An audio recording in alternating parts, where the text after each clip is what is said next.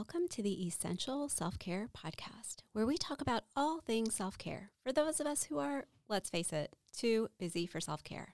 It's time to bring that same compassion that you offer to everyone else in your life to yourself as well. In this podcast, you'll hear real-life stories of how self-care transformed people's lives as they were going through life's storms. You'll learn practical, actionable tools to begin the self-care journey yourself as well. Because like I always say, small changes make a large impact. I'm your host, Dr. Sheetal Ajmani. I'm a physician, best-selling author, and the founder of Radiant Living Institute, where I guide people to get unstuck and learn to live radiantly again. Through my signature program, Reclaim Your Radiance, you'll reclaim your worth, renew your energy, and restore your happiness in your life, career, and relationships. To get started, download your free guidebook, 6 simple yet powerful steps to create your radiant life at radiantlivinginstitute.com. Quick disclaimer before we get started, the information in this podcast is for educational purposes only and is not medical advice. Always seek the advice of your own medical practitioner and or mental health provider about your specific situation. Now, let's get started. Today, I have the pleasure of welcoming Dr. Rashmi Schramm to the Essential Self-Care Podcast. Dr. Schramm is a family medicine physician, and we have actually been connected through social media for years, but it wasn't until recently that we hopped on a call and got to know each other a bit more.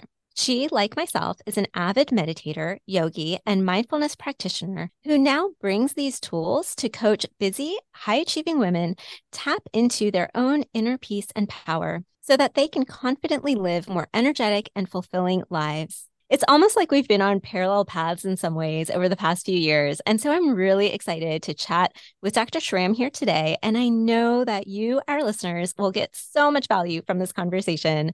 Welcome to the Essential Self-Care Podcast, Dr. Schramm. Oh, it's my pleasure to be here, Dr. Ajmani. Thank you for having me. Yeah, so I'm really excited about our topic today.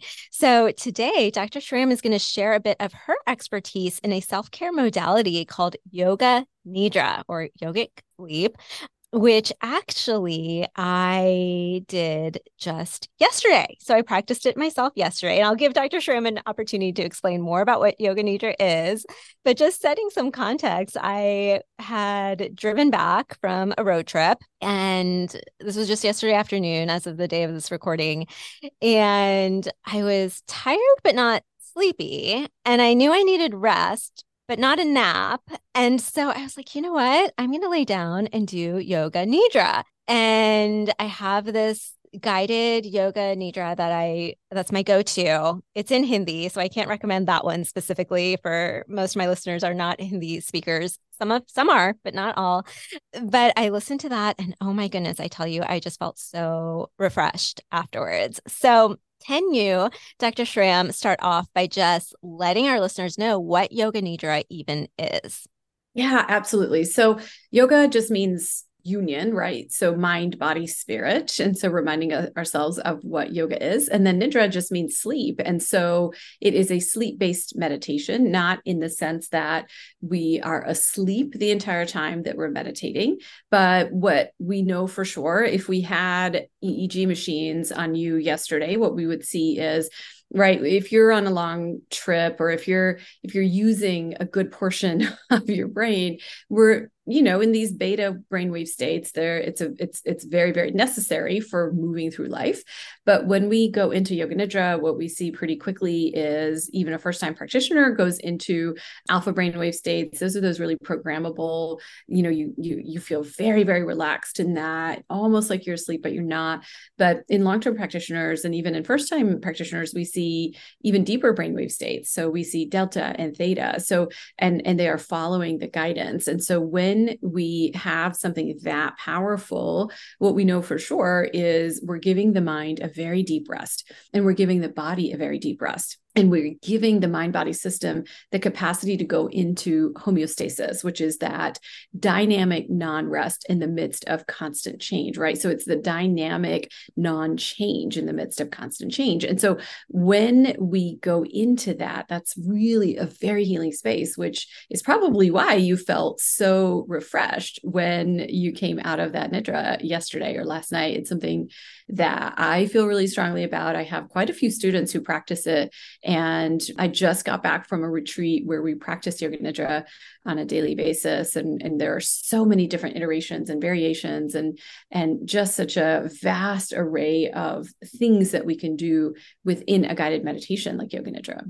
I love that. And a phrase that really stuck out to me that you said was dynamic non-change in the midst of change. Because life is always changing and we're always on the move. And I feel like for many of us, our nervous system is just constantly activated. Like our sympathetic nervous system is just constantly activated and in overdrive. And I don't know, that phrase just really stuck out to me, this dynamic non-change in the midst of change. So we know that many of us are in sympathetic nervous system overdrive. Just our nervous system is just continually activated, nervous system dysregulation. And, that can look like stress, overwhelm, feeling disconnected from your body, your mind-body connection, all sorts of things. And intellectually, many of us can know, hey, we need to take a pause in our day in some way, shape, or form, right? And we've heard of so many different ways that we can take a pause, right? There's lots of different ways. So what sets Yoga Nidra apart from maybe some other ways of taking rest? So like I can even give the example, right? Like I was thinking to myself yesterday afternoon, should I take a nap? Well, I'm not really sleepy. I'm going to do Yoga Nidra instead, right? But there's so many different ways that we can take a pause. What sets Yoga Nidra apart? Yeah, so I wouldn't say that any one modality is superior to any other. It just depends on what people are looking for. So, the difference between Yoga Nidra and a nap is when we go into these states of alpha brain waves, the kind of Yoga Nidra that I teach, the lineage really has to do with intentions, right? So we have intentions and affirmations. And so we're kind of reprogramming the brain, we're rewiring the brain in a very intentional way. And so that I would say is what sets it apart from maybe just, a nap, but I am a huge fan of naps. So I would never say don't take a nap. I would never, advocate for one thing over a nap, for example. But, when I take a nap, I usually wake up really groggy and it might take me another 20, 30 minutes to kind of really reestablish my routine, especially if it's later in the day. Whereas what we know from lots and lots of studies, personal experience and experience with my students is, a Yoga Nidra practice actually helps us fall asleep faster and better at night, regardless of what time of the day or night that you've practiced a Yoga Nidra. And so it's almost in a way of reteaching the mind-body system how to come back from that sympathetic overdrive that you just talked about, back into the sort of rest and restore parasympathetic response. And so we're relearning, reteaching, and really using some very simple methods like breath work, like body awareness, like, just a simple amount of mindfulness. We're really just using these different states to bring about a very intentional rejuvenation for the mind and body. So that I would say that's what sets it apart. But I would never say, like I said, that it's superior in any way. I agree with you completely. And, one of the main premises of this show is to expose people to different modalities of self-care and wellness. And really, I don't believe in a one size fits all approach to self-care either. So really for our listeners, listening, learning and adopting and trying things out yourself and seeing what works for you. And then also another really valuable thing that I found even in my own journey and that I guide clients through as well is really just building your toolbox of different tools. And then as you continue to cultivate that mindfulness and self-awareness, you're able to draw from your toolbox to pull out which self-care modality you need in a certain moment, Like there's other days when I come back from a road trip and 100% I need a nap, but I knew yesterday that wasn't it. I knew that I needed something a little bit different. And so that's what starts to happen as you start to explore some of these different self-care modalities and start trying it out. So something else that I always say is just become a student of your life. Become a student of your own life, your body, your mind, your emotions, try things out, see what it feels like for you. And what self-care looks like for you may look completely different than for your significant other or your family, another family member or a friend or a colleague. There are a couple other things that you mentioned that I wanted to reflect on. I loved that you shared that practicing Yoga Nidra also helps you, no matter what time of day you practice it, also helps you fall asleep at night. Because I know a lot of our listeners and a lot of clients I work with have a really hard time falling asleep at night. And part of that is related to what we talked about, just that chronic sympathetic overdrive throughout our day. And so then it can be really hard to like unwind in the evening. And so, and really, give your body the signals that it's time to turn down for the evening. And so I thought that was really valuable nugget too, that any time of day that you practice Yoga Nidra, it can help you sort of retrain, relearn. And I love that, all of this life is like remembering. And we talk about this in yoga quite a bit, right? It's about remembering, recalling, reminding ourselves of these aspects of ourselves that are just innate to who we are. But when we move through life and just various life stressors, we can drift away from it or we can lose touch with some of those aspects. It's all just about reconnecting. And that's a big part of why my signature program is called Reclaim Your Radiance as well. Just kind of rediscovering these parts of yourself and getting back in touch with it. And Yoga Nidra, among other practices as well, as you mentioned, mindfulness, breath work, meditation, affirmations, all of these things are different processes, modalities, tools to help us remember. And specifically when we're looking at like mind body practices, you're also in many ways retraining your body to come back into its own innate state of balance and alignment. No, that's absolutely right. And to your point of what it's not a one size fits all, I think that makes a whole bunch of sense. And I also like how you talked about, hey, look, a lot of the people that I help actually have trouble falling asleep at night. And so this could be a really, really useful thing. And in fact, I will say 80% of all the women who come to work with me at some time or the other have had issues of either falling asleep or being asleep at 2 a.m. And they all just absolutely love their yoga nidra practices that we kind of begin to practice. And it isn't just that it's not just that we're thinking a certain way so we can fall asleep or anything like that. This there are physiological changes that start to happen in the body as well, and there's some pretty incredible neurotransmitter changes that we've seen that tend to happen very, very readily, quickly, as well as continue on. But within about 6 weeks or so of 5 days a week of a Nidra practice, for example, what we see, and these are published studies, show a significant increase in serotonin, so 35 to 40% endogenous serotonin. We also see DHEA increase. We see melatonin increase, so that would make sense for the sleep. And really what's astounding to me is there is an almost 60% increase in dopamine, which is sort of this, we're constantly looking for that dopamine hit in all different areas of our lives, whether it's through email or a text or social media or whatever it is, right? Like our brain is constantly looking for dopamine. So what it really amounts to is if there's particularly like an addiction or something that someone is trying to break, they will often use a modality like Yoga Nidra in addition to some other modalities as well. You may know this, but Andrew Huberman podcast, he talks often about Yoga Nidra. He ended up calling it NSDR or non-sleep deep rest.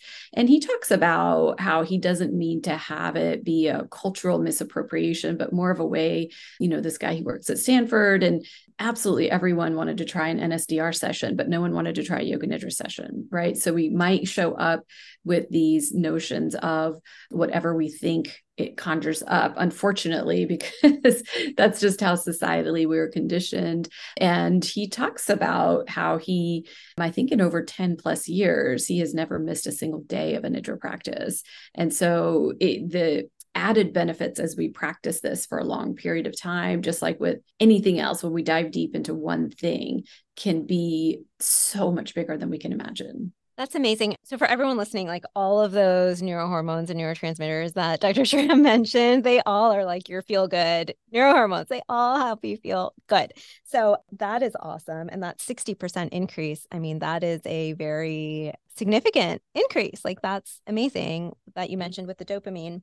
And what I also really liked, and the same holds true with other forms of meditation and research and studies that I've looked at there, that the effects really are cumulative. The effects to your nervous system, the effects to your body, it's real, and your physiology is really cumulative over time, which I think is really wonderful. And one thing that I emphasize, I mean, I know you had mentioned kind of in the studies, they looked at 5 days a week or every day.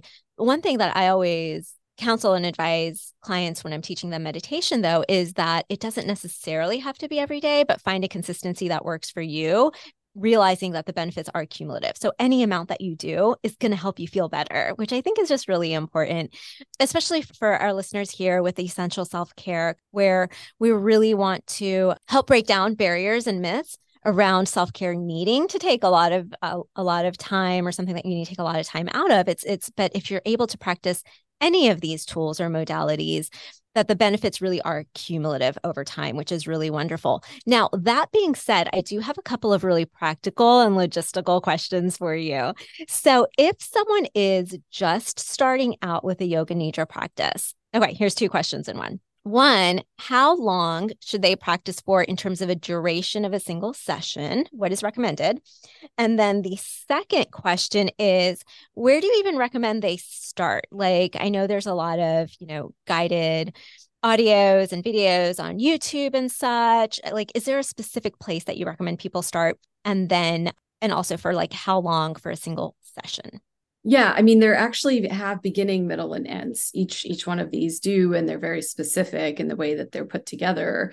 And so they're meant to sort of drop you off into, I mean, it's a transcendental meditation. So it is meant to drop you off into kind of this turiya, or this blissful state at some point, and pick you back up if we're talking, just in the term, like a kind of from a facilitator standpoint. And so they can be as short as something like 18 minutes. But sometimes it can be as long as 35, 40 minutes. And so you might just pick one that tends to work for you. There are plenty on YouTube. I actually have a few that are completely free on YouTube, but they are unlisted because it's something, again, from the lineage that I teach from, that they, if someone doesn't understand the sacredness of a yoga nidra practice, you don't necessarily just want to kind of have that out there as like hey, this is free, you can try this out. But if someone listens to the podcast and they look at your show notes, I'd be thrilled to give them the links just so they can have something to practice with. That doesn't really mean, that they have to invest in anything, for example. That would be great. And I will include Dr. Schramm's contact information and links in the show notes, as well as mine, of course, which our listeners know how to reach out to me as well. So if you are listening and you want to get access to Dr. Schramm's guided yoga nidra practices, just reach out to either one of us after the show, and we'll be happy to send that over to you. Now, another question I have, and you kind of alluded a little bit to it just now, and let me set some context before I ask this question. One thing that I've noticed in more pop media of talking about things like meditation and breath work and yoga is almost this idea that it's good for everyone. And while on some level, I agree that there's generally more benefits than not of these practices, I also come into it, and when I'm guiding my clients, have an awareness of the fact that these practices, while proven to help process traumas, can also trigger some of those traumas in the process, right? Of that. It can bring up emotional memories and experiences really to be healed and to be processed. But that can be, if you're not expecting it, it can be disturbing. It can be upsetting. And so I always advise people, if they notice anything like that, definitely to be working with a guide or a coach, such as yourself, Dr. Schramm, such as myself, who can hold some space for that. Are there any sort of precautions that you would want people to know of if they are to start or try a yoga nidra practice? Oh, for sure. I love talking about this. Thank you for bringing it up. So, absolutely, yes, I see it literally on a daily basis that there will be, old pain that shows up, right? And we as a society are so conditioned to avoid pain at all costs. And the truth is, pain is a part of life. None of us living on this planet right now in a human suit is ever going to go through this life without pain, right? And so, and we think really pain is bad, pleasure is good. Pain is bad, pleasure is good, right? Like we're conditioned that way. And oftentimes what we do, and it's really incredible, is we put things away that are either too painful for us to process in that moment, or it happened when we were children and we had no capacity for us to, right? And so we become kind of almost disembodied in so many different ways. And so if you have something that's connecting the mind, body, and spirit, well, something will show back up. And it is a very important context and pretext. And it can be a very powerful catharsis. It can be a very, very powerful experience, right? And really, it's the holding space for people after a Nidra, for example, that is so, so important. So for example, I'm running a live Nidra session right now that lasts for 6 weeks. Just had a session last night.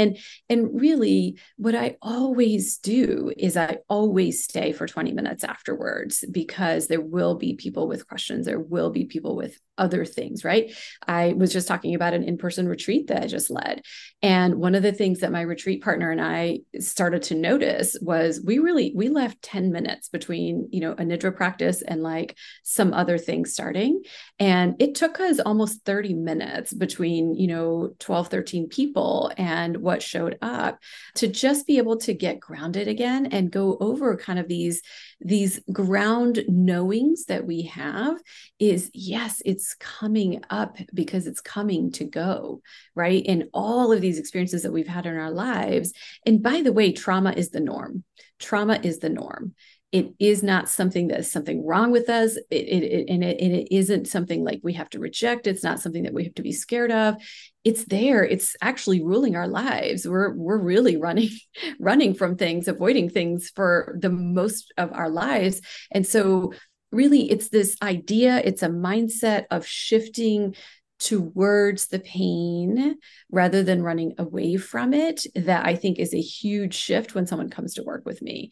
And the amount of freedom that gives them, the amount of ease that gives them, that the amount of expansion in their professional lives, their personal lives, and it's a skill, it's a practice, it's a lifelong practice, that when we are able to just allow these things to pass, they are not who we are. They are not even part of who we are. They are coming to go. And that's really a very important part of any deeper meditative practice like Yoga Nidra.